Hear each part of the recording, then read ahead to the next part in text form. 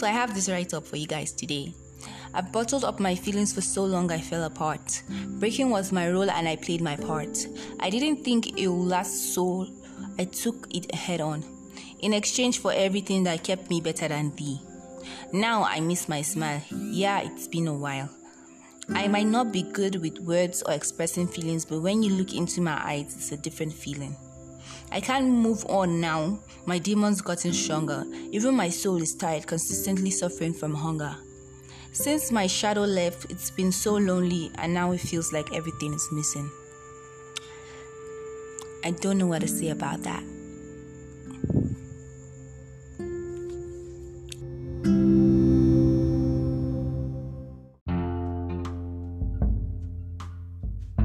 Boom, I'm back. Another write-off. Okay, let's go.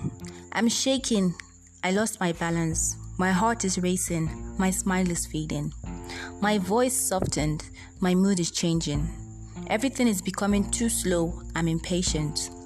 Everyone is feeling like they could go overboard, but with a different vision, it's all misconception.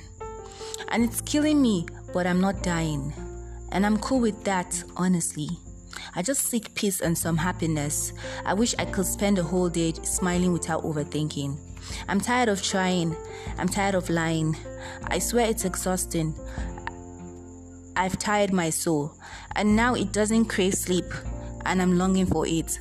It's sad how I struggle, but I know someday I'll find peace.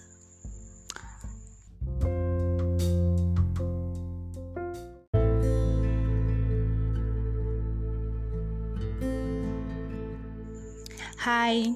So I'm going to talk about facts. I always talk about facts anyway. I'm going to talk about real facts today, like day to day it happens, and sometimes it's actually really intoxicating.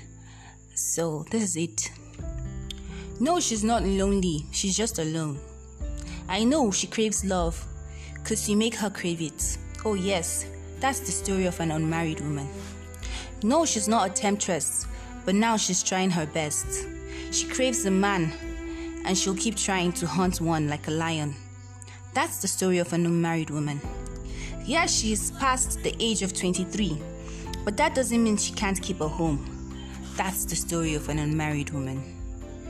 Your day-to-day question makes her overthink her self-worth.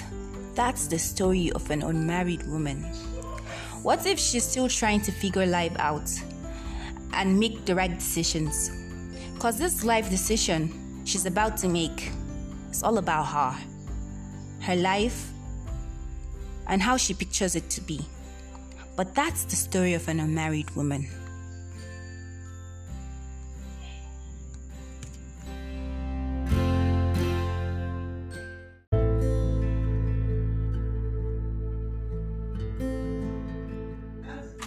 Hello, hi, assalamu alaikum. Okay, so this is part 2 of that's the life of an unmarried woman. Let's go. You never miss the chance to question her. You never miss the chance to look down on her. You never miss the chance to make her feel worthless. That's the story of an unmarried woman.